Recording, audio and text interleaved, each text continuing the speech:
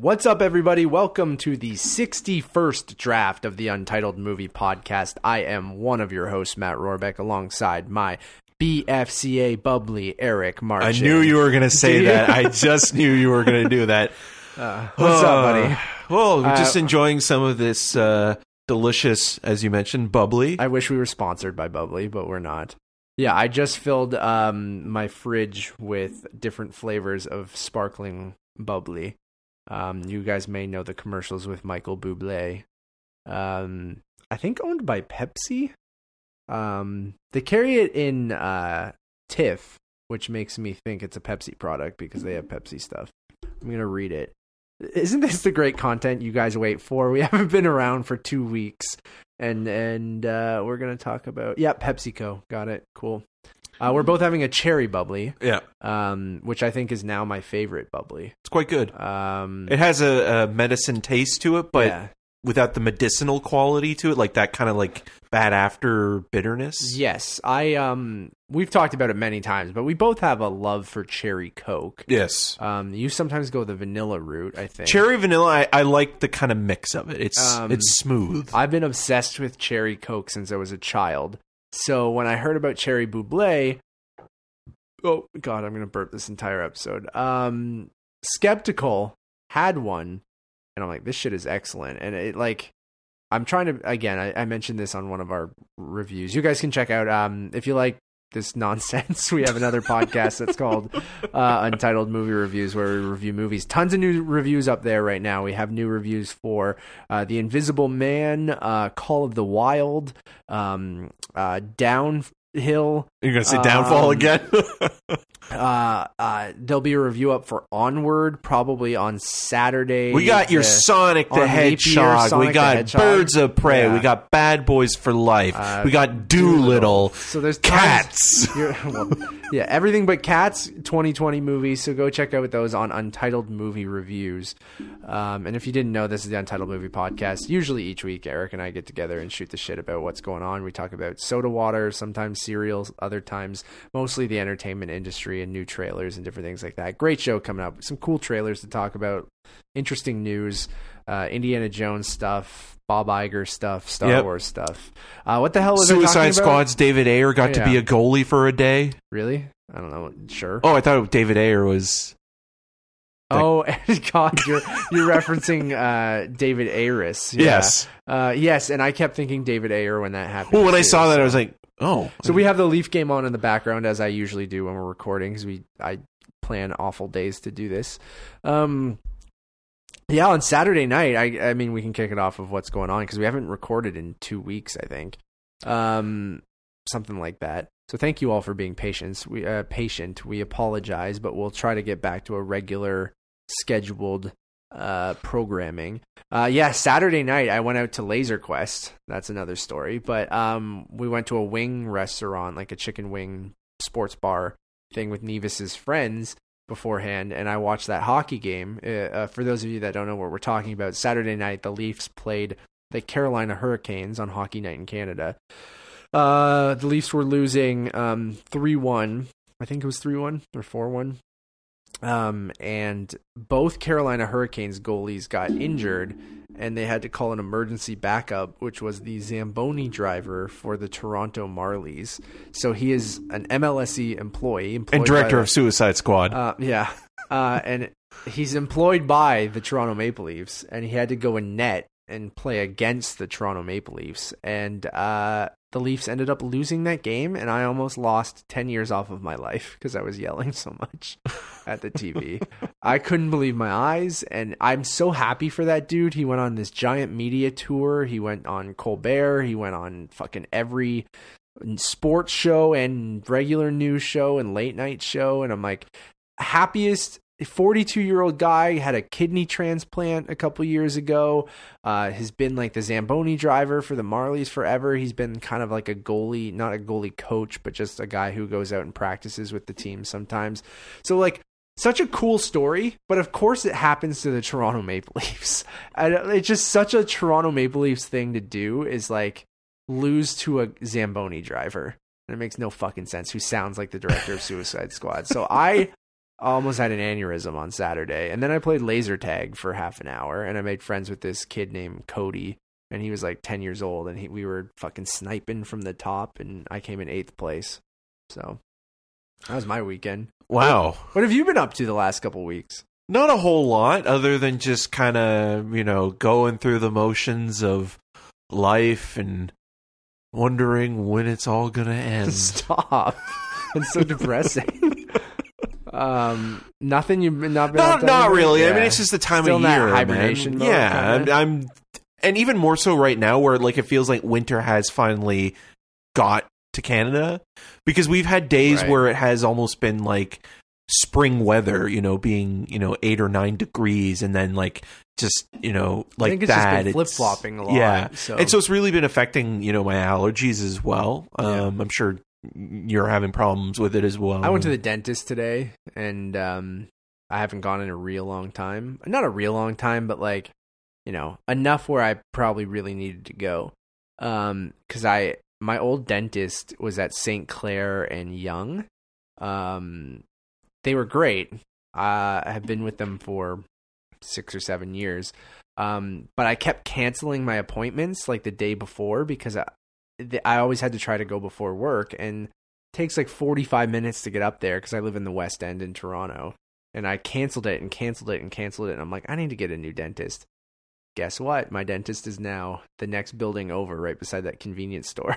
Nice. So I went there for the first time today, and they were like, "Is your nose stuffed all the time?" And I'm like, "Yeah." And they're like, "It's not allergies, right?" And I'm like, "I don't think so, because I don't get like watery eye or sneezing or anything. Do you get that shit?" Oh yeah, yeah. See, I don't get any of that. And they're like, "You might have like a deviated septum or like something blocking." And they're like, "You also have a very small tongue that's like tied down." And like they kept telling me all this shit, and I already know I have like an underbite and like TMJ problems. This is the great content your guys waited for again. Also, you have a small tongue. Matt went to the dentist is going to be the title of this episode. Yeah, they're just like, you have a very like you know how everyone's tongue is tied down by that thing underneath your tongue? Yeah. Yeah. Mine is very flat and it's like tied right down. Like some people can stick their tongue out. Oh, really? Far. Yeah. Like I can never knew that about you. There you go. I learn something new every day, bud. So they kept telling me these things, and they're like, that's probably why you snore, or you have trouble breathing into your nose and all this stuff. So I have like this referral to go see a ear, nose, and throat doctor.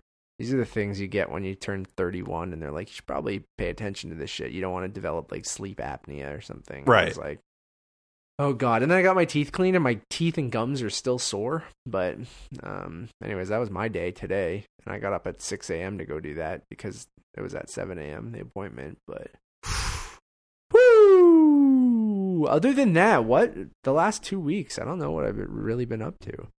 Wedding planning, man, it's coming up fast and furiously. I know, we're almost into March. I know. It's like 3 months away. Yep. That's insane. We need to go suit shopping. I know. Because you and Kevin have to wear. You and Kevin are my groomsmen. My sister also, but she's not gonna wear a suit. She's gonna wear a dress. So, and she'd be a groom's person. Yes, groom's lady. I guess you could call us groom's people. Yeah, you guys are all groom's people. You got to plan my bachelor party. Yeah, come on. I'm gonna ride out in a Zamboni. Yeah, Matt, we got you David Ayres for your bachelor Matt, we couldn't get you David Ayres, so we got you David Ayres. We were actually bringing in David Ayres to watch a David Ayres movie. I don't know. Nothing else? What have you been watching then? Well, since we're going into that subject, I've been catching up with some stuff. 2 movies that I had meant to watch that Shout Factory and Taro PR sent me. They were very nice too. I didn't get to them until recently because all my mail was going to my next door neighbor. Weird. And so he's an older gentleman. He's in his late 80s, and his son comes over once a week to check up on him and help him out and things like that. Is the address wrong, or the mailman's just dropping them off? The mailman was just dropping. Sorry. Yeah, the mail person was just dropping them off at the wrong thing. Spot. But the son came over and was like, "Oh, sorry, we have all this stuff for you. I would have gotten it to you sooner." And my dad, no, it's like, no problem. It's a very nice man. And so, so I finally got to what, they sent me, which was Greener Grass and First Love. Okay. So I'll start with Greener Grass. Shout Factory released it on Blu-ray through IFC Midnight. It played at Sundance last year. Played at Lightbox, right? Played at Lightbox in September. It was a post-TIFF movie. I remember that's why I didn't end up going to see it in the theater, because you have that post-TIFF First Love, the same thing, right? Yeah. And so those were two movies that I wanted to see, but again, like, you get that post-TIFF burn or burnout where you don't want to watch anything because you've already seen like 50 films in 2 weeks, so you need time to decompress. And watching the trailer for Greener Grass, it's like, okay, this is up my alley. I love Tim and Eric and movies that it's been compared to, or filmmakers like John Waters or David Lynch. It's like, I'm interested. Watching the film, I think, like, some people will be like, oh man, this is so weird, and I can't figure it out. And it's like, well, it's weird, but it's weird for the sake of being weird. And there are some scenes that are funny or moments that are funny, but it is very skit-like. Like, it feels almost like you're watching, like SNL or something like that, with maybe a couple continuous threads. I know Neil, is it Casey or Cassidy? He's one of the writers on SNL. Yeah, I don't know. It was the main villain in Ghostbusters Answer the Call. Okay, yeah, I know. Yeah, you know who I'm talking about. And got a weird looking face, right? Yes. And Beck Bennett as well, who's a current cast member on the show, are in it. But it's written, directed, produced, and stars Jocelyn DeBoer and Don Luby, and they also wrote and starred and produced the original short, which actually comes out on the Blu-ray. And sort of the main through line of the film is that, the one friend played by DeBoer gives her baby to her friend at a soccer game, or their kid's soccer game. And the consequences of that. And there's also like this creepy bag murderer kind of like stalking the place. And then just sort of the eccentricities of, homogenized suburban life and sort of the weirdness looking underneath. It's not dark enough to be a David Lynch movie, and it's not gross enough for John Waters. So it's kind of like this middle ground of like, there's stuff in there that works. I think the best moments in the film are like these either trailers or TV spots that you'll see flipping through. So like, this is a world or a town where like knives are like a taboo, like they're it's like R-rated. So like, the popular show that kids aren't allowed to watch is a show called Kids with Knives, and it's like Power Rangers or something like that. It's like, you can't let them watch Kids with Knives. Or there's a video, it's like a baby food commercial, like a Gerber baby food commercial, where it's like, all of our baby food is pre-chewed. We don't use hazardous knives or blades. And like, those things are kind of weird and funny. And then like,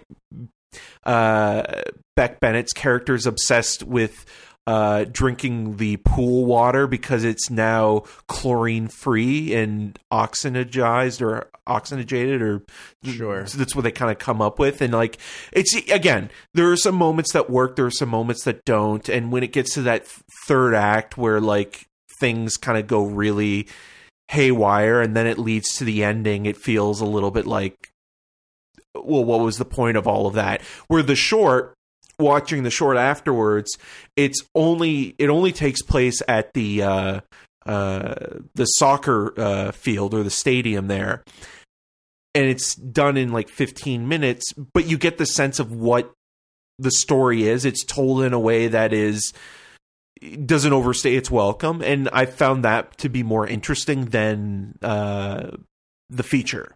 So I would still recommend watching it as kind of like a midnight movie. Is it Tim Robbins that you're talking about? Not Tim. No. Tim Robinson, sorry. No. Not this guy? No. Okay, because I was thinking of I Think You Should Leave on Netflix. Sorry, I'm thinking of a different guy then. No, I know who he you're looks talking weird about. though too. Not Yeah. that I mean I look weird, but like he has a distinct look. Like you would know him if you saw him. He has kind of curly, orangey brown hair. Like you'd know him if you saw him. Like the whole time when I was watching the movie, I was like, where have I seen this guy before? And I'm pretty good with faces, but he hasn't been in a lot to really be noticeable.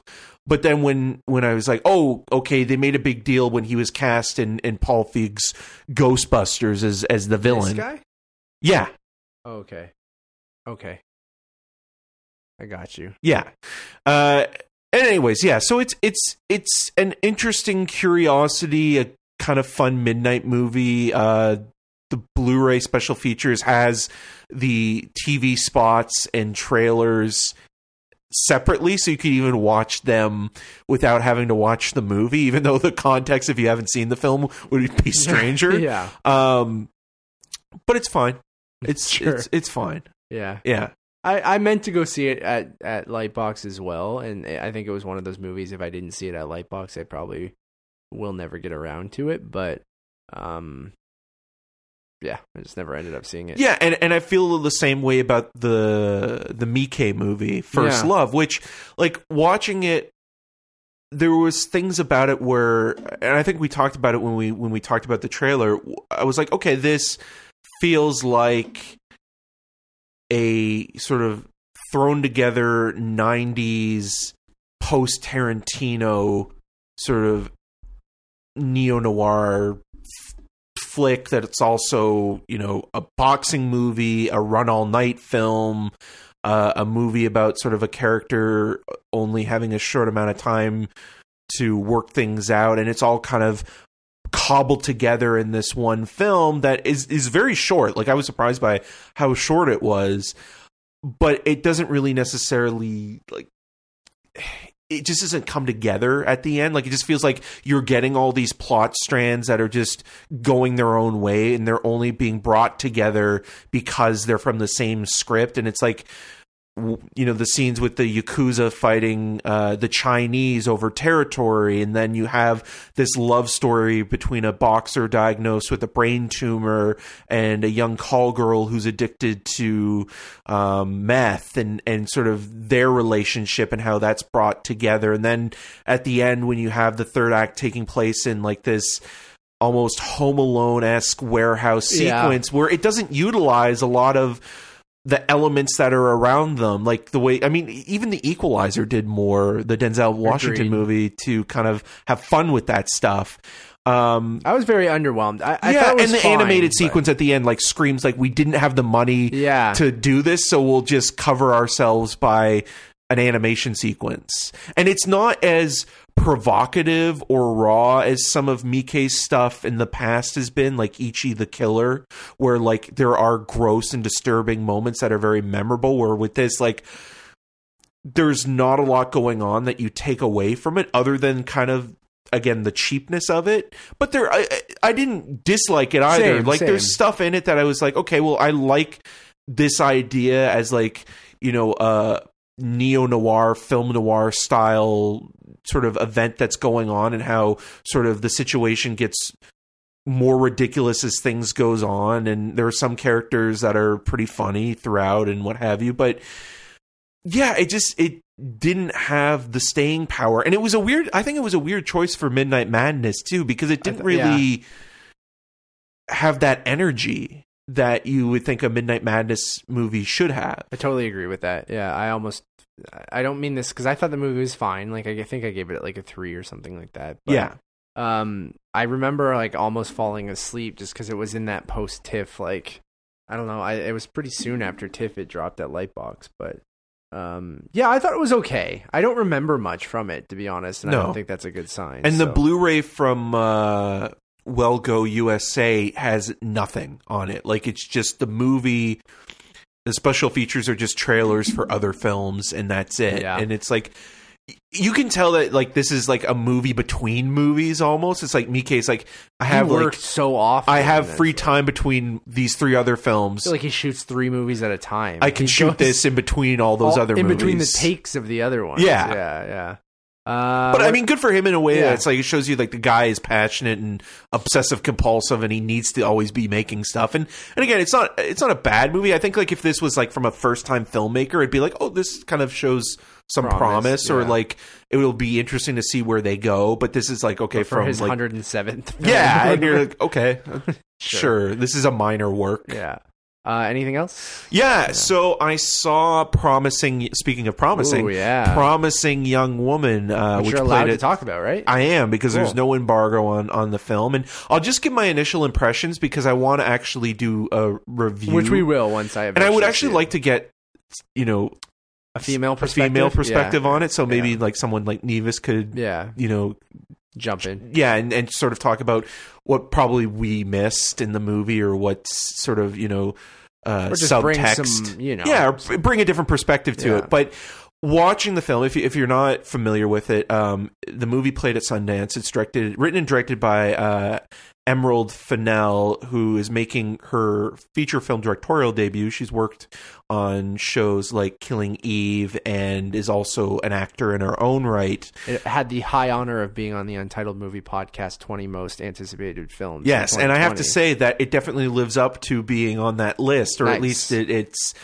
definitely going to be a divisive film because especially between men and women and how men are portrayed in this film. But you have to look at it in the context of, Carey Mulligan stars in this movie as a woman who is seeking revenge, and we find out why as the movie progresses. But what she's doing at the beginning of the film, I'm not giving anything away because it's in the trailer, is she's going to bars and basically,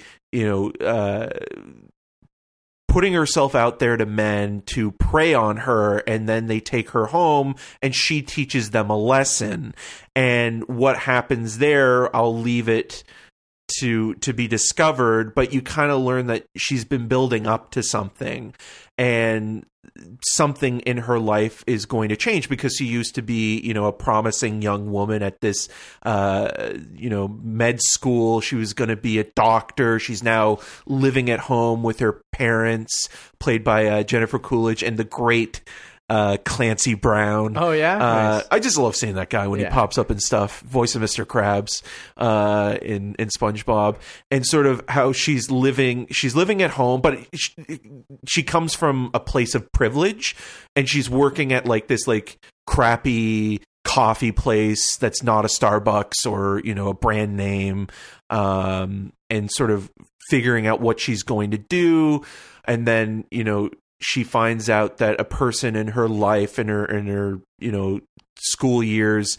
is kind of enjoying himself and is kind of coming back into town, and she decides, okay, well, I'm going to act on something I've been planning for a while. Yeah. And then also complicating things further, Bo Burnham comes into the Carey Mulligan's character's life and basically kind of upends things because she's not looking for a relationship at the moment, and he's very charming and likable and kind of not an asshole, and so she kind of is trying to balance that. But what the movie is doing, talking about Parasite in terms of how it takes these tonal shifts, this film also swings for the fences, where it's like sometimes it's comedic and also thrilling and also horrifying in all the same scene, and you feel tense and you're not sure where it's going, and you think you know where it's going, or you want to sort of basically predict where the plot is moving along, but it doesn't go there, and it does sort of a 180 on you, or tries to do something different with the revenge thriller and play kind of in an interesting pastiche of almost Almodovar-like style, where like the framing of it is very melodramatic and flamboyant and over the top at times, and colorful and stylish. And Carey Mulligan gives an amazing performance, and it's a nice reminder that she is one of the best working right now. And it's a movie that I think will inspire a lot of conversation and sort of how bad behavior, specifically male behavior and the male gaze, is sort of looked at with these like type of kind of bro-y kind of guys, and what consent actually means. Yeah. That's cool, man. I'm very, very yeah. excited. So again, I want to see it again as well. So hopefully we can have a bigger discussion on the film when it comes out. 100%. It comes out in April. Yeah. Correct? Yeah. Very excited for that. You also saw Emma? I did, which Nevis is at right currently. Now. Yes. We kicked her out of the house so we could record, and I she feel went to so see bad. Emma. No, she had plans to see Emma. So Emma is the fourth or fifth theatrical remake of Jane Austen's classic novel, this time with Anya Taylor-Joy as the titular Emma I like her a Woodhouse. lot. She's good. And like the movie knows, I mean, she has such a unique and interesting face that the movie knows to really focus on that, especially when, you know, she's reacting to certain things. And watching Emma, the thing that I got out of the movie, other than I'd seen the Gwyneth Paltrow version before. I mean, a lot of people know Emma because of Clueless. It's the same story. It's just Interesting. Okay. yeah. Well, that's what know. it's an adaptation of. I had no idea. It's Clueless. So you've seen Clueless, right? I don't think so. No. Okay. Well, if you have seen Clueless, then you have seen Paul a version Rudd in Clueless? of Emma. But also the other person that I think thought of a lot while watching this was Greta Gerwig, because both Frances Ha and Mistress America specifically, that character has those characters have very similar points of view where like they come at things as if they are worldly and experienced and know the situation and are either a matchmaker or take somebody under their wing and kind of, you know, help them out. But at the same time, they don't know everything and they kind of stumble and fall and have to sort of humble themselves as they go along. And that's what the movie is. It's very, the best way to describe this, and I mean it in a good way, it's very agreeable. It's very charming. It's very fluffy and light. The costumes and the art direction is very much what a lot of people will kind of gravitate towards.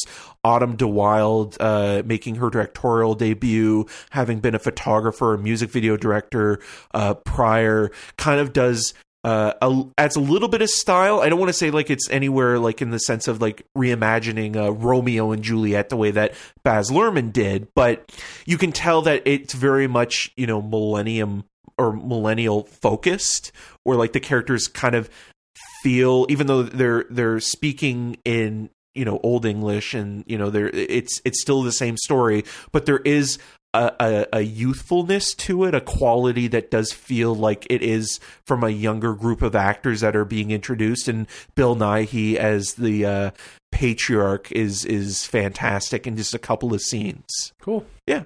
I doubt I'll see it. Yeah, it's not going to be everybody's cup of tea, even though there's a lot of tea drinking in the movie, and it's not edgy enough to say like this is like, oh, you know, Portrait of a Lady on Fire or something like that.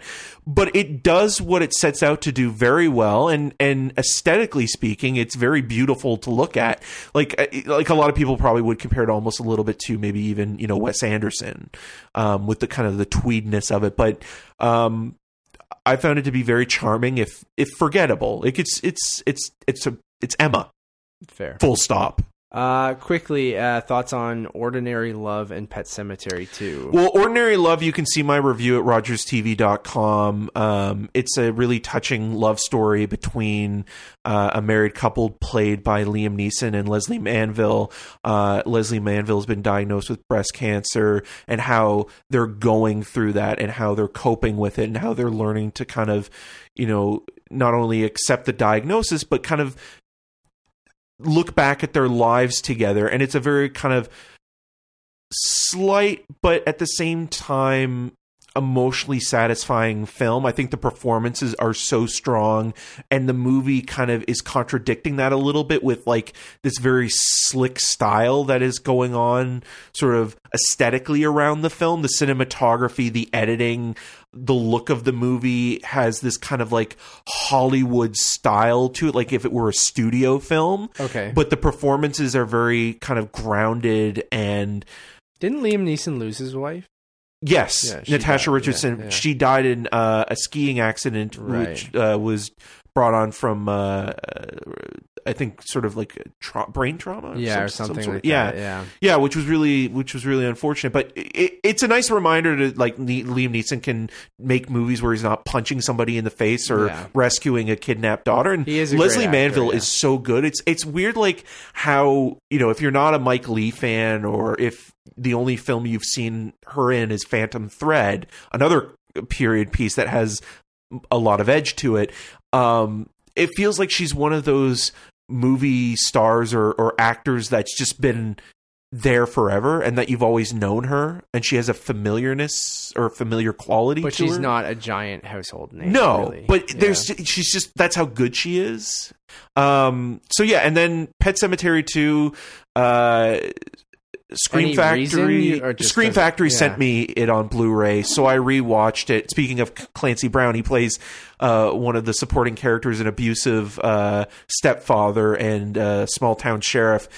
Mary Lambert returns to direct it. Edward Furlong was the star of it. The funniest thing about this, rewatching this movie, and not even the movie itself, but when I looked on the back of the package, when they give the description of the film, it has the names of the actors that are in the movie when it's kind of giving you the plot outline. Sure. And then like what either their biggest movie is, or what they were last in, or most known for, or something, or what they were last in. And it says for Edward Furlong, Terminator Dark Fate.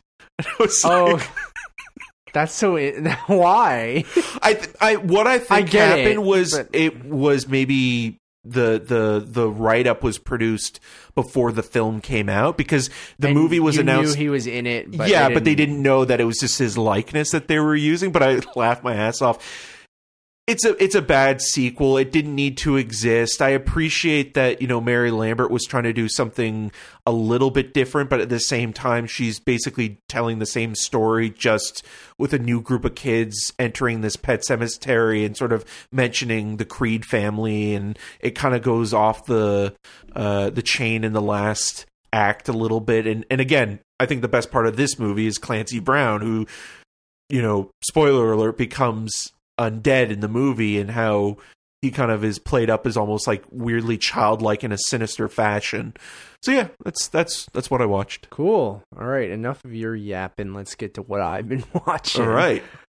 Guess what I finished with Nevis? We finished all of the Fast and Furious movies. That means in the span of what felt like not even a month, or maybe a little bit more than a month, Nevis and I watched all 9 Fast and Furious films, 8 of the main franchise and the 1 spin-off. So since we last recorded, I think I talked about Fast 5, the best of the franchise. But we watched Furious 6, Fast and Furious 6, Furious 7, The Fate of the Furious, and Hobbs and Shaw. So I'll just lump them all together. This is the second year in a row that I've done a Fast and Furious rewatch. And I actually, again, I enjoy them more and more every time I watch them, and I kind of buy into the silliness. And like, I remember, and I think we talked about it when I did this last year when we went through leading into Fate of the Furious, of like, or leading into Hobbs and Shaw, sorry, that when I first watched 6 and 7 in theaters, I was kind of underwhelmed. Felt like the trailers gave most of it away. Maybe I had enough Fast and Furious. But the same thing that happened with the Marvel rewatch, I felt like once you just kind of know what to expect and you buy into their goofiness, like I just kind of enjoyed every single one of them. And the one I found that didn't really hold up, and I felt basically the same that I did in theaters, was Hobbs and Shaw. And I do feel the same as last time, where Fate of the Furious, I know me and you were kind of its defenders when it was in theaters, but I think we both kind of come down a little bit. Yeah. And like, it's good. I still like it. It's still stupid Fast and the Furious, but I just don't think it's as fun as some of the other ones. So, Furious 7, I still think like that Paul Walker stuff didn't work with me the first time, but it's worked every single time since. And Nevis got super emotional. And I think it's because there's some distance now Yeah. between Fast 7 and when it was released, because remember when he passed and the movie came out less than a year later, that it was kind of like, is this too soon? And it felt a little weird, right? Yeah. But then once that's a great point, and I think that's it. Like, it hit me both times, the last 2 times I watched it, and Nevis got very emotional, and I'm like, why? These movies are so dumb, but this was a real life thing that happened, and I think it's a very touching kind of farewell to that character, and mind you, some of the plot points, the movies are dumb, and like, the thing that I hate and is other that people go to the Fast and the Furious movies for plot. Yeah, but even then I do, but I go for how stupid it is. Right. But there's certain things like naming the kid Brian and stuff like that where I'm like, why would he name this kid Brian? It doesn't make any fucking sense. No, that's when the real life when I'm sinks into the script. If anything, if you wanted to be meta like that, then just name the kid Paul. Yeah. Then the characters or Walker.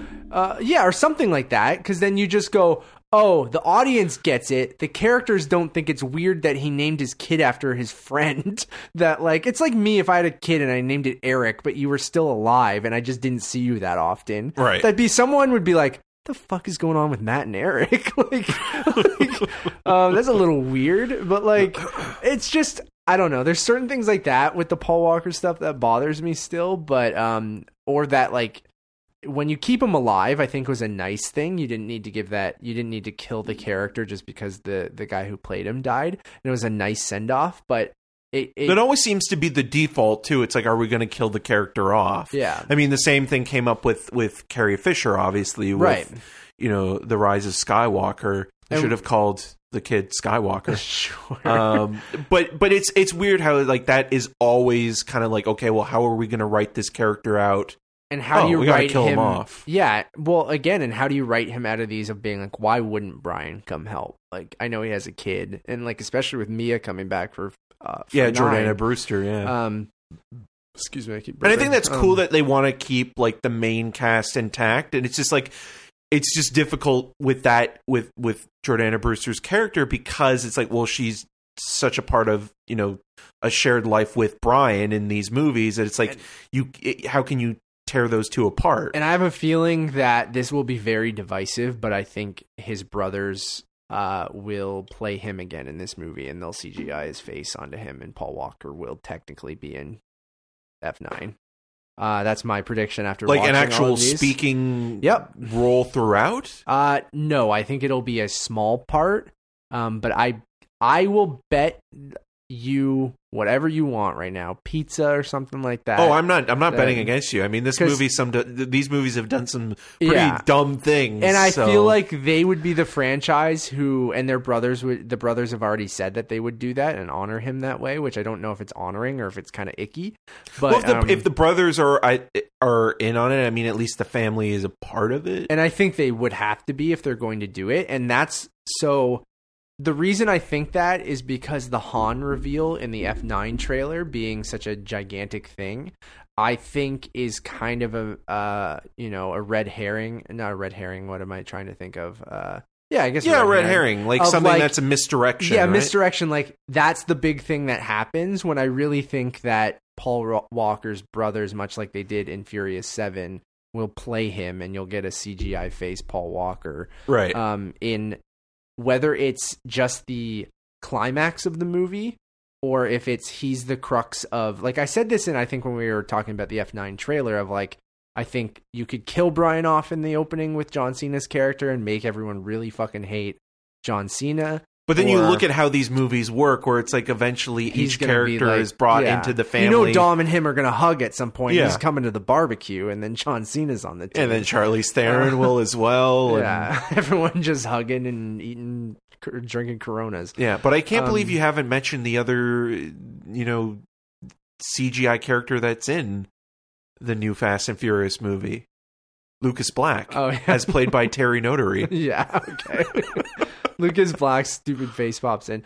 But anyways, I really enjoyed them all. Hobbs and Shaw was the only one that I still feel the exact same about, where I was like, didn't need this. It plays too much up on the comedy. Yeah, and have you rewatched it since theaters? No, I have it on 4K. Yeah, I watched it in 4K. It looks nice, but for the I most like part. both of the But guys. I same. think the stuff with Vanessa Kirby is fun. Idris is very committed Her and to The it Rock all. have no chemistry at all. But when they bring in those cameos, it's like it halts the movie completely, and the banter between them, it just doesn't work. And the score comedy is awful, dude. Yeah. And I remember I complained about it the first time, and I was watching it this time, and I'm like, who the fuck let them put this score out? And it's just like, because it plays up the comedic aspect of it way too much, and it has that like bass guitar kind of like bow, bow, bow, bow, bow, bow, bow, like during, and it's like way too comedic. Where and it's just a CGI fight fest at the end. Fast is amazing because it takes itself seriously.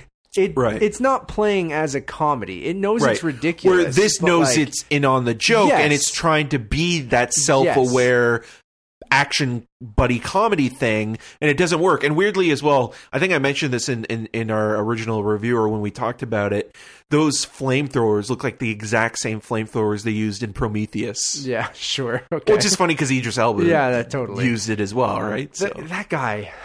I love that guy so much, too, and I just like, please pick better movies, please. So anyways, that movie,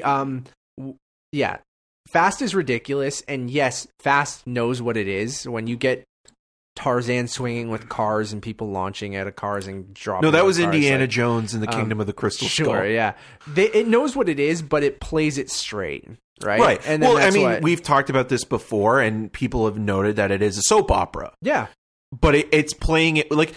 I think some of the best comedic performances are the ones that are played straight. You're not necessarily trying to go for the laughs. It's funny because you're playing it in a serious fashion. And that's why comedy's a serious business. And that's why people love the Fast franchise. So when you take the Fast franchise and make a straight up action comedy out of it. And you're winking at the camera all the time. It just becomes kind of like, okay. It's not... Yeah.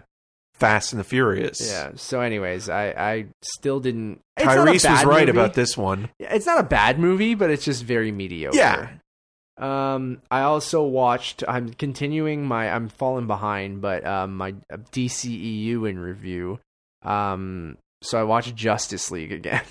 And, Hashtag release the Snyder Cut. God, it's so bad, man. It's so bad. It is terrible. It's truly awful. How's Henry Cavill's face this time around? It's the worst, dude. It sucks. That movie sucks so hard. And like Suicide Squad, I think is even worse. But Justice League is. I feel Suicide Squad, even though it is really bad, has more personality than Justice League. Like Justice League just is a wet nothing. fart. Yeah, it's just. It is so nothing, and it's ugly looking. The villain is Steppenwolf sucks. None of them have chemistry together. They're all like, the only person I kind of like is Ezra Miller's Flash, and even then I'm like, I don't know. Sometimes, but how's that like post-credit scene? I like, with Joe Manganiello with his white, with a fucking white beard and hair and bald Jesse Eisenberg. Oh my god! Can't wait for that movie. Oh yeah, wait, yeah. So I don't really have anything else to say other than Justice League sucks.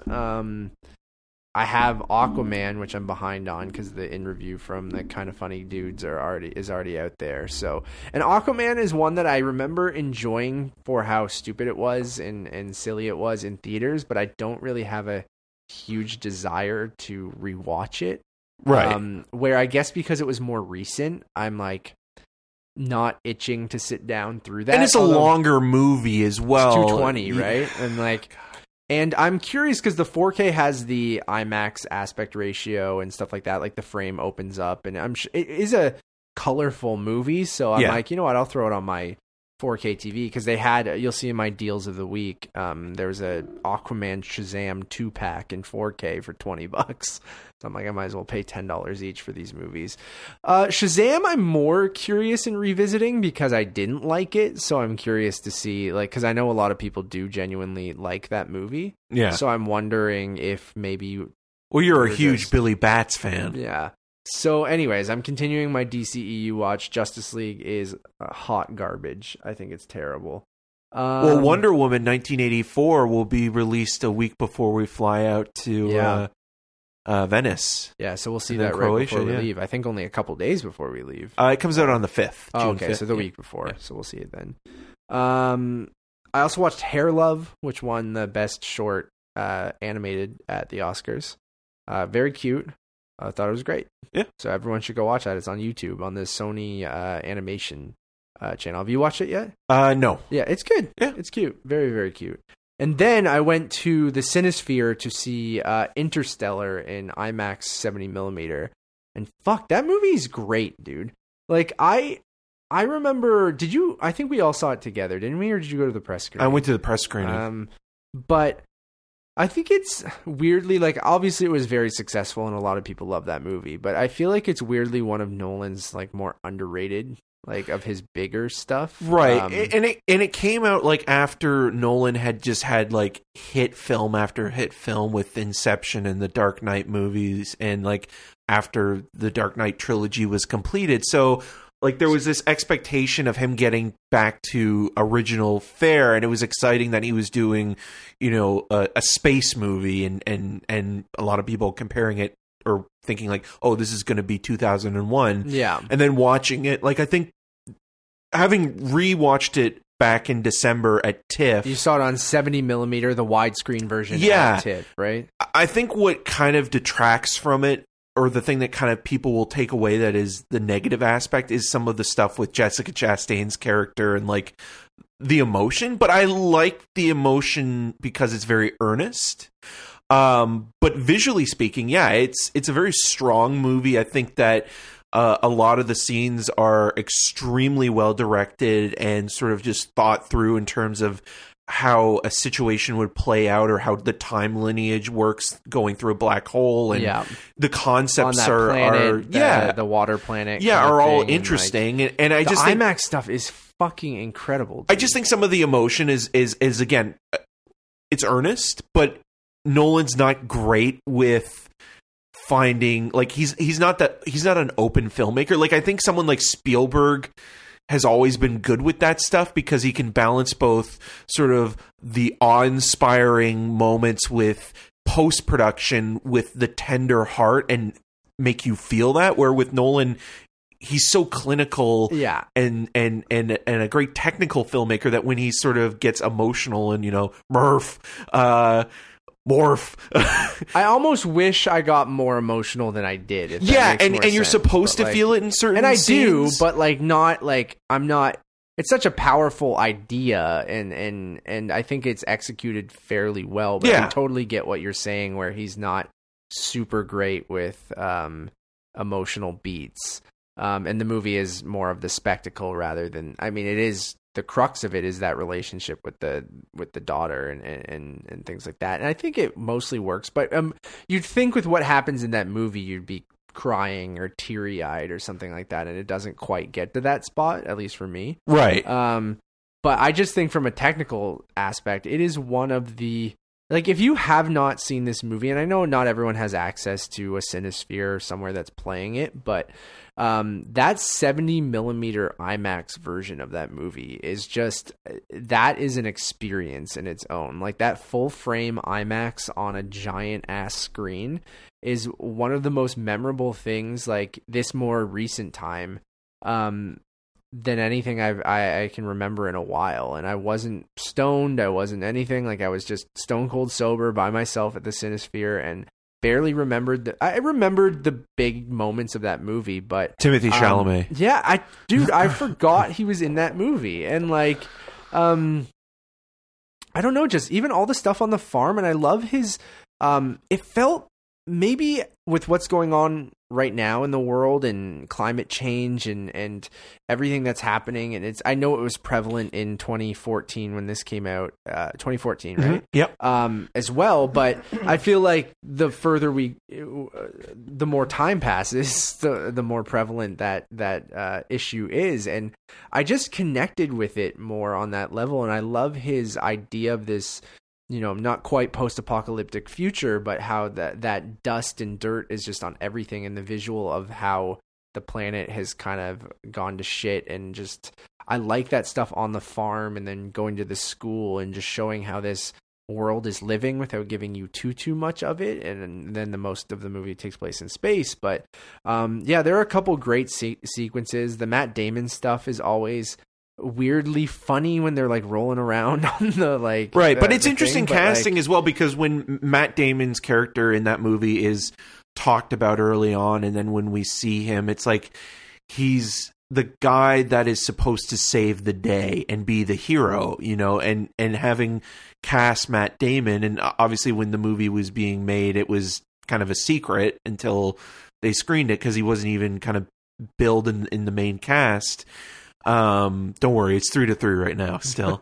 The hockey game. It was such an interesting piece of casting, because again, like, you think of him as the leading man, the all-American, guy, and where that character goes is quite the opposite, or it plays against it. And then also just thinking on top of that the very next year, both Matt Damon and Jessica Chastain would be shooting Ridley Scott's The Martian. Yeah. But I think it's spectacular, and I think it's I'll be curious. I'm gonna rewatch all the Nolan stuff leading into Tenet. I would have done it in order, but I'm bummed I missed Inception and Dark Knight in 70mm. Inception, there's no IMAX footage. I know a lot of it was shot on 65, but it is a widescreen movie, and it was projected on IMAX film, but there is no IMAX footage. But I'm bummed I missed that. But I'm going to Dunkirk on Friday, and then I'll start with Following and make my way through all the Nolan stuff before Tenet. And you were saying Interstellar was fairly well attended too, right? Dude, 4 shows on the weekend. They added a show, so I originally didn't get tickets, and the Friday, Saturday, Sunday night shows all sold out. And the Cinesphere has quite a few seats. 500 seats maybe, or something like that, 400. Maybe less, I don't know. Someone can correct me, but it was sold out every single show. My 2:30 in the afternoon show was sold out for Interstellar, and all 4 shows on the weekend. And before the movie, there was a video message from Christopher Nolan, and it was like, "Thank you for coming to these 4 movies at the Ontario Cinesphere. I love this theater." Please don't spoil the ending. It's the first ever IMAX theater in the world, and it really makes me think that they are going to play Tenet there.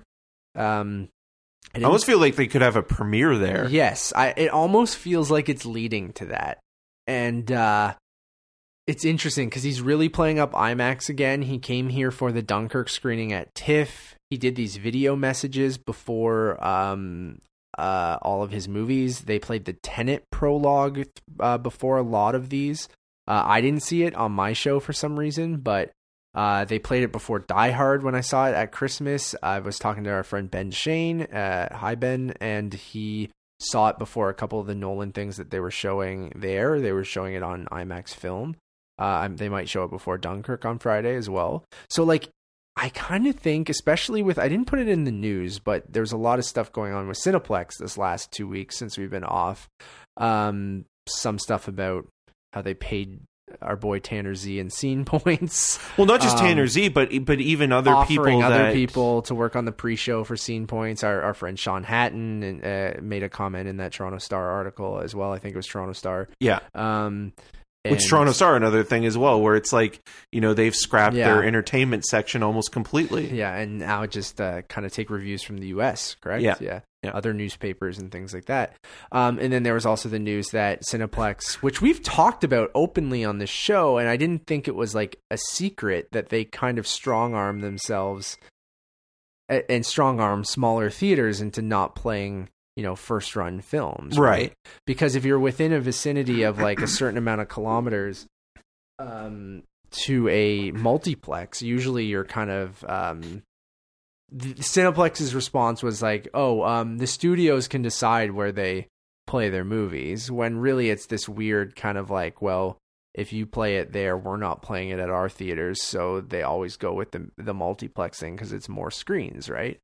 So I don't know how exactly it works, but I've always known it to work that way. So then there was this big article at the Paradise Theatre here in Toronto. There's a theater in Vancouver that started a petition against this stuff of saying how multiplex chains, specifically Cineplex in Canada's situation, is blocking these small independent cinemas, usually only have one screen, from playing first run films that their audiences want to see. And their argument is like, we have a couple hundred seats, we can only play, it's one screen, we can play maybe 4 movies a day, and how much business is that really taking away? Nothing. Cineplex in Canada, there's no competition. Like Landmark Cinemas doesn't have enough. Like they basically have a monopoly as it is. And then they strong arm these small theaters, and people want to see first run stuff at the Lightbox or at Paradise or at the Fox Theater or at whatever. And like, we're using Toronto as an example, Cinesphere even. Yeah. And the Royal. They're not the Royal, and they're not allowed to play these things. And what makes me think that I hope the times they are a change in, and that like, imagine if we got first run theaters, and I think first run movies at Cinesphere from IMAX at least. And I think when Scotiabank eventually gets torn down, which is supposed to happen in the next couple years, I think. Yeah. I think that's going to change TIFF as well. Oh God, yeah, that'll be something. I don't know what the hell's going to happen, but probably back to Yonge and Dundas. Maybe that's why they're doing all the refurbs and stuff there. Yeah. So. Those seats are nice. That's another thing. It seems like they're building up Yonge and Dundas a little bit more, too, to be their premier theater in Toronto, right? It has a VIP screen. It has a Limax. But you could tear down Scotiabank now, probably build a smaller theater somewhere in Toronto. There's rumors of that one at Front and Spadina, I think, or Front and Bathurst. So anyways, I think Tenet could potentially play at Cinesphere, because if it is the studio's decision ultimately, and Cineplex doesn't strong arm them, and Nolan specifically says, I want it to play Cinesphere, then it could happen. Because he seems like more so than anyone, he has the say when it comes to... And it'll be curious. Could you imagine if Nolan walked into the Scotiabank Theater or... any of the Cineplexes, most of the Cineplexes that don't do proper masking or have proper sound, and saying, okay, let's do a screen test for Tenet, and saying like, okay, well, and Nolan saying you need to fix these things, and the Cineplex people being like, we can't do that. Like, the Leafs are winning, by the way. Oh, nice. They're 4-3. I missed it. And so like, to me, like, I feel like if you were to tell Nolan what was going on, he would have theaters, a shit fit, because like literally like that's the thing. Like you could argue that, well, at least Cineplex cares about the movies. They don't. They don't care about the presentation. They just care about making money, and that's any company. But you need to keep making money. You need to care about your presentation. I think, the quality of the product that you are selling dictates whether or not people are willing to keep going. And we have this conversation over and over again that, is cinema dying? Is going to the movie theaters dying because streaming is changing things? The way that movies are marketed is changing things. Projected, the way that movies are whether it be concession or, theater chairs, sound, masking, these things play a part. And from what you're telling me with Interstellar being sold out and having to add another screening, is that people still are interested in going to movies. It's just even the movies experience that are 6 years needs to be old. better. Yeah, and the IMAX experience usually is great. And it'll be curious to see with No Time to Die, Wonder Woman 84, Tenet. Those are all 3 movies have footage in IMAX cameras. How that's going to play out in a city like Toronto. So it'll be really interesting. And I will give Cineplex credit. The presentation for Invisible Man was quite good. The new seats at Yonge and Dundas, proper masking. The sound was very good. Yeah, some of those theaters, they do proper masking, not the VIP ones, but there are some of the regular theaters at Yonge and Dundas where they do take the time to properly mask those films. And they have... even with the press screenings that they have there in the mornings, as long as they're not in the VIP, where you sit down and then you see the screen actually adjust to the proper aspect ratio. It's the best feeling, dude. When that happens, when you hear and it changes, it's the best. All right, we'll quickly we got to we're an hour in and we got to start flying through this. So let's go into staying at home. I'll fly through my digital picks, and then you can fly through your Blu-ray picks. On a wing and a prayer. Dr. Sleep, $10 in 4K right now. Aquaman and Shazam 2-pack in 4K, $20. Spider-Man Far From Home 4K, $10. Spider-Man. So emotional. Spider-Verse 4K, which is playing at the Cinesphere in like a week. You guys should go check that out. I'll be there. $10 in 4K, or get this. Sicario, Day of the Soldado. Didn't love this movie, but $7 in 4K. I thought it was okay. It's okay, yeah. It's fine. But it doesn't hold a candle to Sicario. Escape Room in 4K is $10. I don't know. And Starship Troopers in 4K is under $10 right now. So the only good bug is a dead bug. I think those are my picks of the week for stuff you guys should pick on the Apple TV store. That's my go-to. So apologies for everyone who doesn't use that for their digital movies, but that's where I buy all my stuff, because 4K, Dolby Vision, Dolby Atmos, you can get that on Apple TV 4K. You have 2 picks this week, Eric. Yeah, A Beautiful Day in the Neighborhood on 4K and Knives Out on 4K. I really do want to watch Knives Out again. I'm itching. I hover over the purchase button on Apple TV because it's $17 on Apple TV in 4K, which is pretty good. And then Beautiful Day in the Neighborhood, one of my favorite movies of last year, and I think personally one of the best movies of the decade even. Which I keep itching to rewatch. Have you rewatched it yet? No. Not yet. Cool.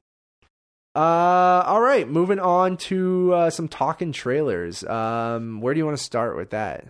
Start with the big one. Candyman? Sure. I don't know. Where do you want to go? French Dispatch, Green Knight, Candyman, Run? Let's start with Mr. Wes Anderson. Okay, let's start with the French Dispatch. So this is a trailer that dropped a week or so ago. We didn't record, but dude, I'm all in. I mean, it's a Wes Anderson movie, if there ever was one. Yeah, seems like after Isle of Dogs and Grand Budapest and Moonrise Kingdom. Well, I think Fantastic Mr. Fox was the beginning of like his truly kind of his full form. Well, his the cartoonish, his live action cartoon phase, right? Which is I'm all in on. Yeah, that, I am as well. I like those movies, but you can definitely tell there is a clear delineation between both, Bottle Rocket and Rushmore and the Royal Tenenbaums. Even the Royal Tenenbaums has obviously the quirky qualities to it, but there was still some sort of human sort of realism there to a certain extent, or the world around these characters was a real setting. Now everything is just a cartoon. Yeah, it's in the mind. You are basically seeing in the mind of Wes Anderson, and I'm all in on. Oh, that. I am too. Cast is incredible. Love the look. It does very much remind me of Grand Budapest a lot. Timmy C's in this. Looking like a Sergei Einstein. Sure, yeah. Bob Dylan a little bit. I got from the big hair. Well, Sergei Einstein as well. Yeah, I know. Director of Battleship Potemkin has that kind of style. Because a lot of people also said Eraserhead. Yes, I saw those comparison photos too. But no, this looks great. I'm all in. There's not much else to say about it other than I'm excited about Benicio del Toro in this. Sicario himself. Of what's it? Prison cooking or something, or what? No, he's the artist. Yeah, I know, but the other thing that made me laugh, which is Stephen Park, who is in Fargo. Oh yeah, cool.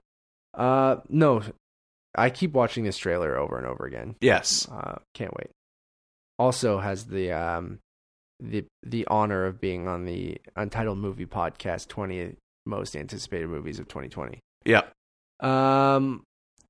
The Green Knight. Speaking of trailers, I've watched many times. The Green Knight? Oh, yeah. Yeah. Dude, I'm all in on this. Dude. I am so excited. It's like an 80s fantasy. David Lowery. Yeah, 21st century. Dev Patel. It looks dope, man. Yeah. It looks Joel really Edgerton, cool. Alicia Vikander. You have the classic story of Sir Gawain, or Sir Gawain, I think is how you pronounce it. I was reading about that story afterwards because I know obviously the classic tale of King Arthur and the Knights of the Round Table, but I had never read this specific story before, so I did either, afterwards. Yeah. It's out there. Yeah. Like, there's stuff in there that is just so bizarre, and I'm like, visually speaking, it's going to be interesting to see how he pulls this off, or how he plays with what is kind of written. Yeah, like, it looks like something in the vein of Excalibur or John Borman's movie, or, like, weirdly like Krull or any of those fantasy 80s Beastmaster, where it's like it's playing with practical effects and sort of, the Arthurian sort of mythology, but doing it in a way that kind of feels fresh and interesting. Like, it almost weirdly looks like a Guillermo del Toro movie. Yeah, a little bit. Yeah, I think it looks rad. I can't wait. Candyman, the trailer dropped today. Just say the name 5 times. Don't say it. Studio. I'm terrified of bees. So I will be terrified of Candyman. I don't know why I'm terrified of bees, but for some reason, bees, they're nicer than wasps or hornets. They're not as aggressive. They kind of mind their own business for the most part. Yeah. You know more about Candyman than I do. But, so I mean, are you psyched for this? Did you dig this trailer? Or yeah, what? I did, and I like the Bernard Rose movie based on Clive Barker's original novella,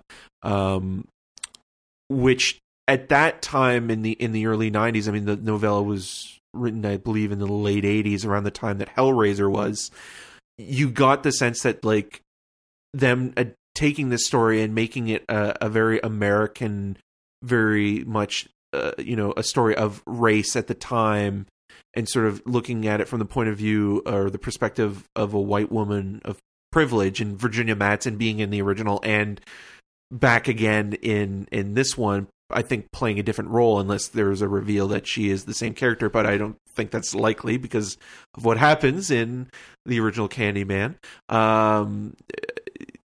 The tone is very much in the same vein, and as they are saying that it is a spiritual sequel to the original movie, it gets the idea that, a myth can be something that is brought into this world, or is brought into, the environment that it's kind of created in a sort of interesting manner. And watching the original last year, because it was released through Scream Factory on Blu-ray for the first time. It had been, I think, on Twilight Time's Blu-ray label before then. It is such a violent movie, but at the same time, it had a social relevance, and it made it makes perfect sense that Jordan Peele is producing the film. And I'm wondering how violent this version will end up being, because it goes to some pretty dark places. Yeah. And it doesn't get into until the second movie. That's the other thing. Like, how much are they going to take from the sequels that were direct-to-video movies, where, like, Bill Condon directed Candyman Farewell to the Flesh, where we got the backstory of, the titular Candyman, played by Tony Todd in the original movies, falling in love, like the character falling in love with a white woman and being brutally mutilated and tortured by those at a time where, interracial relationships were not accepted. Mm-hmm. And so his hand was cut off and his body was smeared in honey, and then the bees. No, thank you. You would not have a good time watching that movie. But again, like, it's fascinating to see something like this get redone, and also seeing a lot of these classic 80s, 90s villains, horror movie icons getting remakes, like Child's Play last year, and this, and even with the Friday the 13th and Nightmare on Elm Street, and how Halloween, and how these legacy movies are kind of playing out in an interesting manner, and like there's more reverence being sort of put into those movies. Like, you feel watching that Candyman trailer, the new one, that the people that are making it respect the previous film, where when, the original Halloween was being made, or the original Candyman, it was like, okay, we're just making, like, a slasher flick that'll play to a Friday night crowd and make some money, and that's it. Yeah. Same way with comic books. Like, comic books were made to make money, and now they're being made into these serious blockbuster entertainments, and you see the way that, like, David Gordon Green treated Halloween with respect because he grew up with it, and it's the same way that this production looks to be going down. Yeah, totally. I think it looks cool. Like, I don't know much about Candyman, but like I love Jordan Peele, and I know he's only producing this, but I thought it looked rad. I like Yahya Abdul-Mateen, right? Yeah, who also the second, who seems to be playing a very similar character, an avatar to a legacy character, the way he did in spoiler Watchmen. Yeah, I like him a lot. I do too. I think he's going to be a big movie star. He's got presence. Super into that. Well, let's move on to Run, which is Ignesh, what's his last name? Who directed Searching? Searching with John Cho. Ignati? No, I'll find it out. You got to look it up, yeah. I thought this looked really cool. Yeah, I'm really curious about this one. Sarah Paulson as the titular Run, or as the mother. It's weird because like watching the trailer, I was like, okay, this is. I mean, obviously, Searching played up the found footage gimmick quite a bit with the computers. Anish Chagnati. Yeah. With the computers, where this like seems to be great more poster too. Yes, a straightforward, horror movie. But it kind of weirdly reminded me of last year's Ma, where like it's opening in May and it looks like it's playing to that kind of like twisted child being kind of held prisoner in against their will, misery kind of scenario. But I wonder how it will do, because Searching was one of those movies that played really well at Sundance and seemed to have good word of mouth opening in August, which not a lot of movies can really pull off, especially smaller films. But this almost feels like it could get lost in kind of like the glut of summer movie season, be like a weird like, because this is coming out around the same time as Saw. So yeah, and they're both Lionsgate films, right? So that's interesting to put those against each other. Maybe they don't feel like they're competitors, but right. I don't know. Just in terms of genre stuff. So,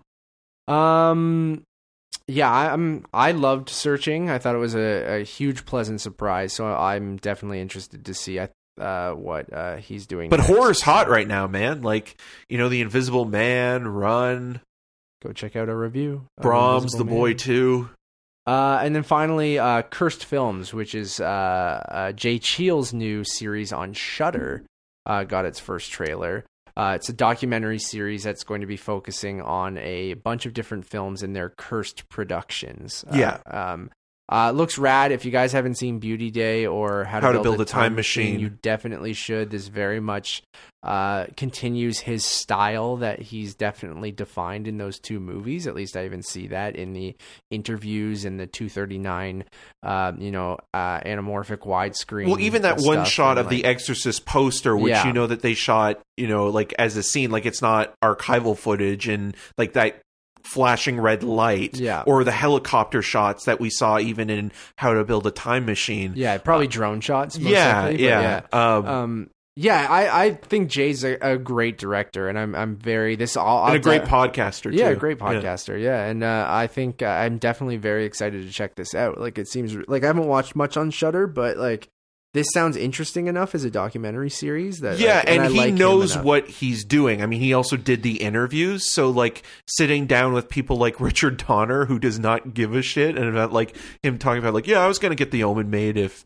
I don't believe in the Antichrist and all this kind of stuff. Like that is very intriguing. And he also must have had a time of his life on this shit. Oh, I absolutely. Very stressful, I'm sure too. Yeah, especially with the editing process of it all. Because you listen to Film Junk. Did he take any time off for this? Yeah. I mean, he was going to LA a lot to do these interviews and sort of talk to people, but it also was very hush hush for a while. And when he kind of presented it, he was like, "Okay, this is a series for Shudder," and learning about that, it's interesting as well, because there are 2 episodes of it that are playing at South by Southwest. Oh, cool. So I wonder how that'll play on the big screen. Yeah, I mean, I'm sure it would look great. Oh, right? yeah. So I would love to see that. Hopefully Lightbox or something. Yeah, and we should mention some of the cursed movies are Poltergeist, The Twilight Zone, The Omen, Twilight Zone the movie, and The Crow. And some movies are cursed based on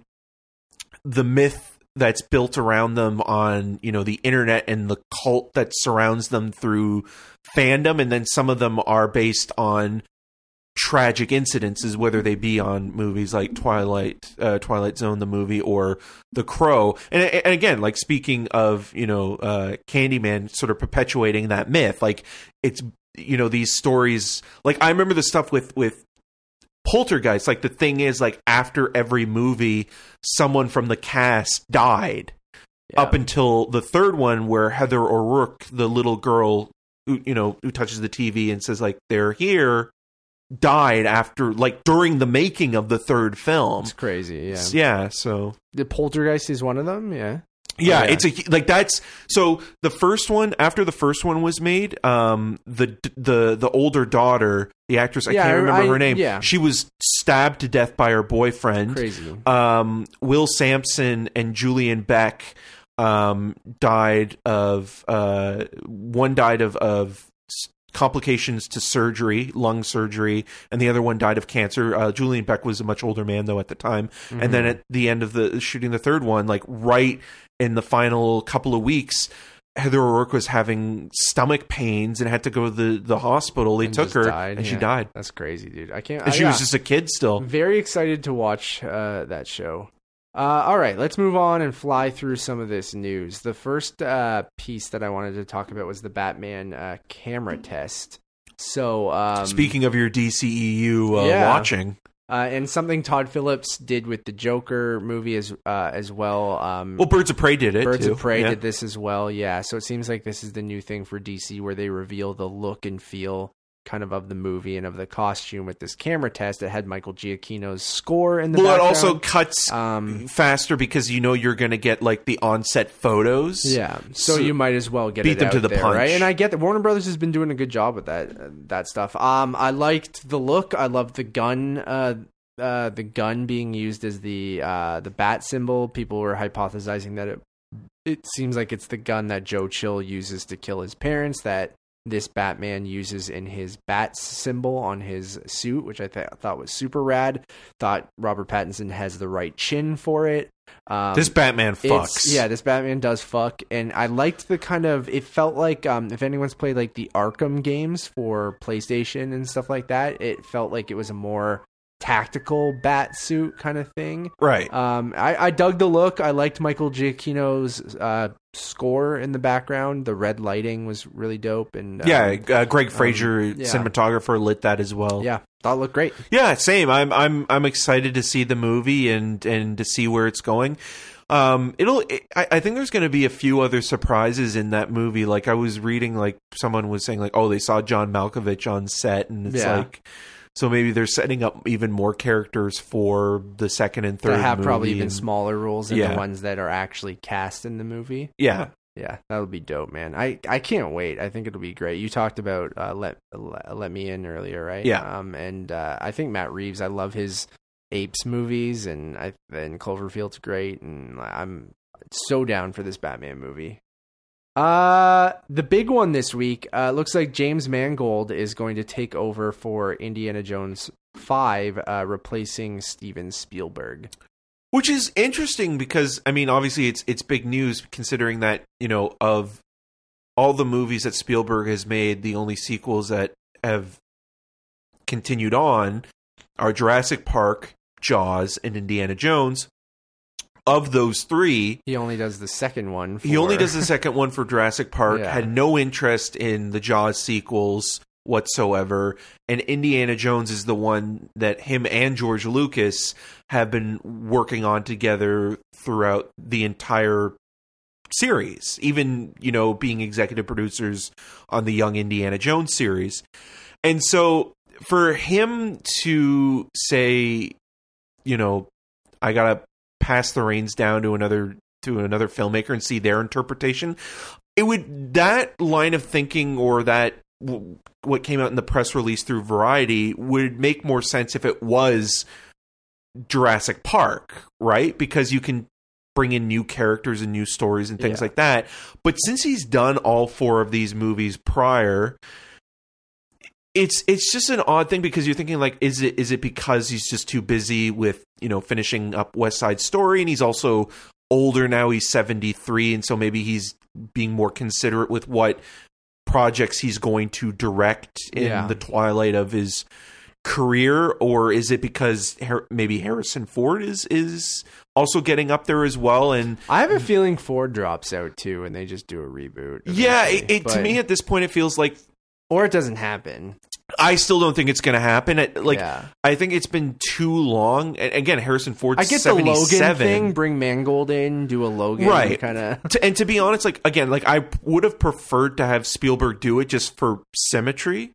But at the same time, it's like, well, look how kind of mediocre Kingdom of Crystal Skull was, and it's like James Mangold would be fine. It's just strange that the speculation behind it all is intriguing, because like, why would Spielberg let go at this point? Like, what is the reasoning behind it? I mean, Harrison Ford, even in interviews for Call of the Wild, said like, if the script's not in the spot that he wants it to be in like a couple weeks, he doesn't know if it's going to go through. So I think he was pretty open about that, and he doesn't seem like the guy who would just come back with a new director just because. I don't know, maybe. But I've never been a huge Indiana Jones guy, so I'm kind of indifferent on the whole thing. But I love the first three, and like those first three movies are all timers for me. But it's so interesting. But Kingdom of Crystal Skull is just like, it's not good, but it's not the worst thing I've ever seen. Agreed. But at the same time, I weirdly liked it the most. I'm not like completely disappointed. I'm surprised, but I'm not completely like, like Spielberg not directing another Indiana Jones movie. That sucks. Or though it could turn out to be the same thing with like, maybe Spielberg will step back in again. I don't know. It's so like, I would love to actually just know what's going on behind the scenes with that. Yeah, it would be fascinating. And because Mangold also was working on The Force with Matt Damon, the Don Winslow police epic. Yeah, who knows, man.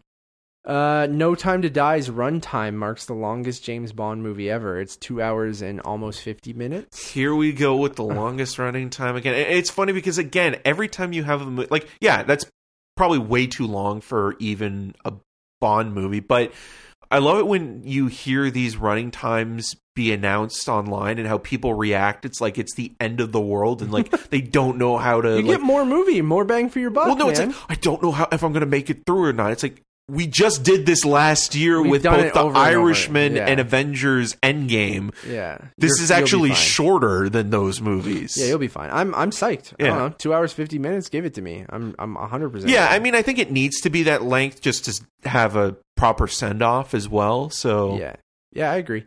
Bob Iger steps down as Disney CEO, and Bob Chapek to succeed him. Bob Chapek being the guy who ran the Disney parks for the last, I think 6+ years, but he's been in the Disney family for a while. So from one Bob, he did home video as well for a little bit too. So and Bob Iger is still going to be running the company essentially until 2021, because this guy will report into Bob Iger. Bob Iger being, I guess, like the chief executive, and this guy being the CEO under him or something. So Iger's going to still handle all the creative stuff, and this guy's just going to take more of the day-to-day of the CEO work off of his hands. It's interesting. I mean, Bob Iger's made a huge impression, obviously, probably the biggest impression out of any, high-up CEO of a company in Hollywood, probably of the last 10-20 years. So, it'll be interesting to see what happens when he steps down and what this guy ends up bringing to Disney. And ladies and gentlemen, Miss Neva's hiding. How is Emma?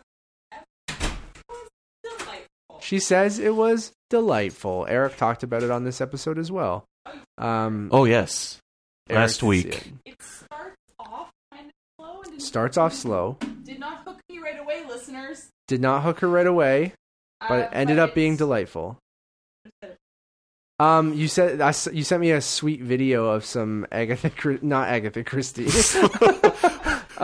Anything that has period is just like period costumes. It's like it's all the same thing. It's just default. Some people were like playing a fiddle or something. You sent me a video of people performing. Did you go to the World's theater. Fair recently? Jane Austen fiddlers or something. Fiddlers. Jane Austen fiddlers. Oh, they were dancing. So where'd the fiddles come from? Was it like a music? It just a CD player or something? Oh, cool. All right. We're talking about Bob Iger. What do you think about him stepping down? Time. New Bob. Yeah. Oh, new Bob. That was good. New Bob blood. The new Bob. But how old is new The Bob? other Bob? Yeah. He's probably, looks like he's in his 50s, maybe. How old's Bob Iger? He's not that old. Or maybe this guy's in his 40s? No, he's got to be older than that, right? I don't know. I liked Bob. So do I. Pleasant. We watched Based on the Imagineering story. Yeah, I was talking to someone about Imagineering story and one day at Disney at work, and I'm like, because I work in like branded content and marketing, and I'm like, that's like a brilliant branded content piece. Like it's a piece of marketing for the Disney parks, but it's also a great piece of entertainment. And same with One Day at Disney, it's just a recruitment tool, but they're very good at taking over the world, that's for sure. There's a new Star Wars movie in the works from the director of Slight and the writer of Luke Cage, supposedly. This is not confirmed by Star Wars yet. The gentleman's name is J.D. Dillard, and the writer is Matt Owens from Luke Cage. Yeah, I mean, Dillard actually is one of those guys that kind of after Slight came out was supposed to be like the next big thing, and like a lot Did you see Slight? No, it didn't even get a theatrical release in Canada. WWE Films. Yeah, he was supposed to kind of be like the next big filmmaker, and a lot of studios were offering him projects. He was going to direct the next remake, because it's already been remade, of The Fly. Oh yeah, and that never kind of happened, and was at Fox, and that kind of fell through. And so this to me sounds like the same kind of situation that Rian Johnson was in before, that Taika Waititi has been rumored to be in, where it's like they're just kind of fielding pitches at and this scripts point and stuff like seeing that. what one might work, when they're setting up either a new trilogy or a next continuing story. Like I think it's true. I think that they probably had a meeting, but it doesn't mean like, that this is going to actually be developed. One. It might eventually happen if they like the ideas in the script, but I totally understand what you're saying. Jurassic World 3's title is revealed. It's called Jurassic World Dominion. Not directed by Paul Schrader. No, directed by Colin Trevorrow, returning. Our boy Joseph Mazzello might be in the movie. Oh, yeah. He tweeted out, it's time to get back to work. He hasn't said anything since then, and there hasn't been any news. But they played Star Kid at the Royal in 35 I wanted to go. millimeter. We were just talking about that, right? Didn't you? Isn't that the movie you brought up to him? Oh, yeah, we talked about it. It was good. Dope. I don't know. I just love Jurassic Park, so I'm kind of excited for this. And if it's going to be this like post-apocalyptic world where dinosaurs are just roaming around, kind of like Planet of the Apes style, except the dinosaurs don't talk, except for that one in Jurassic Park 3. Yeah. Alan? I just think it's funny that it has the same subtitle as Paul Schrader's The Exorcist Dominion. Sure. I'm going to skip that because it's not about movies, because I want to fly through this stuff.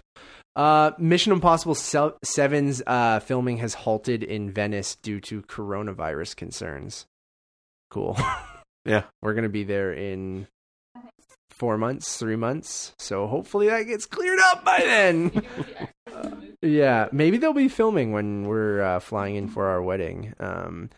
Which happened, wasn't Spider-Man? No, it was filming like right after we left in Venice. Well, at that point, though, as well, Cruise will be doing junket coverage for Top Gun. Top Gun, yeah. Yeah, this it seems like each Mission Impossible movie has some sort of shitstorm that has to halt production for a little while, but they somehow get it done. So, right.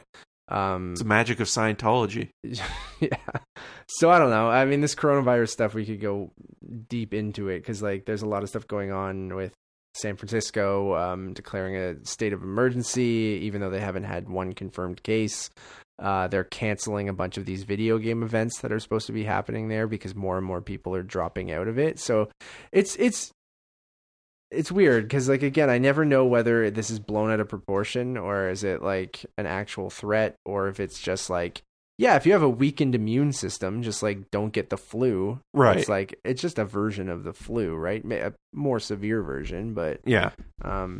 It's Well, no, kinda- I think you kind of nailed it with like the media aspect of it. It's like, it's always good to be precautious and consider getting a flu shot or washing your hands more constantly, things like that. But at the same time, it's like you don't want to take it to a point of fear mongering, right? Where it just becomes sort of life consuming and it just takes over your daily routine, and don't watch Contagion, maybe. Yeah, which you just did. I know.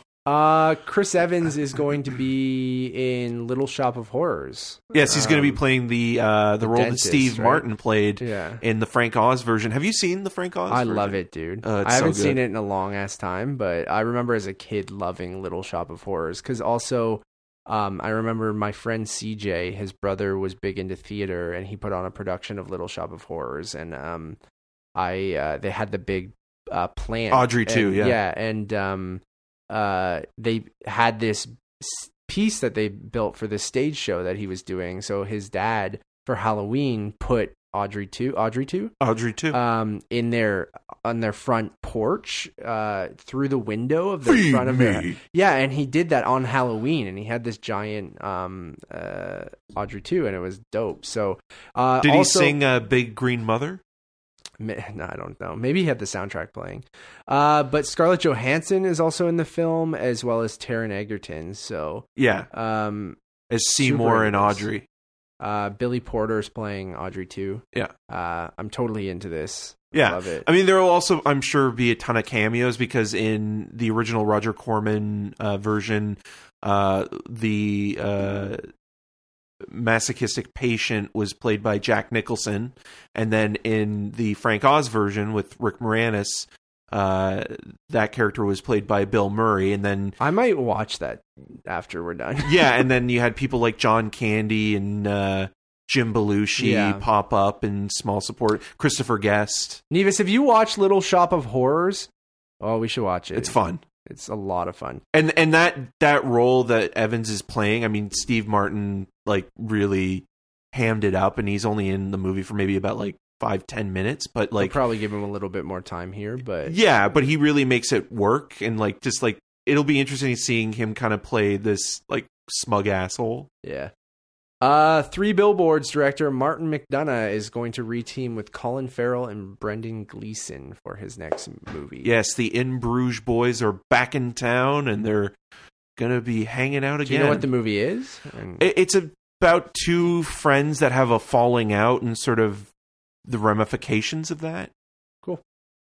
I loved 3 Billboards. I like Martin McDonagh a lot. I was one of the people who kind of really enjoyed 7 Psychopaths. Weirdly didn't like In Bruges all that much.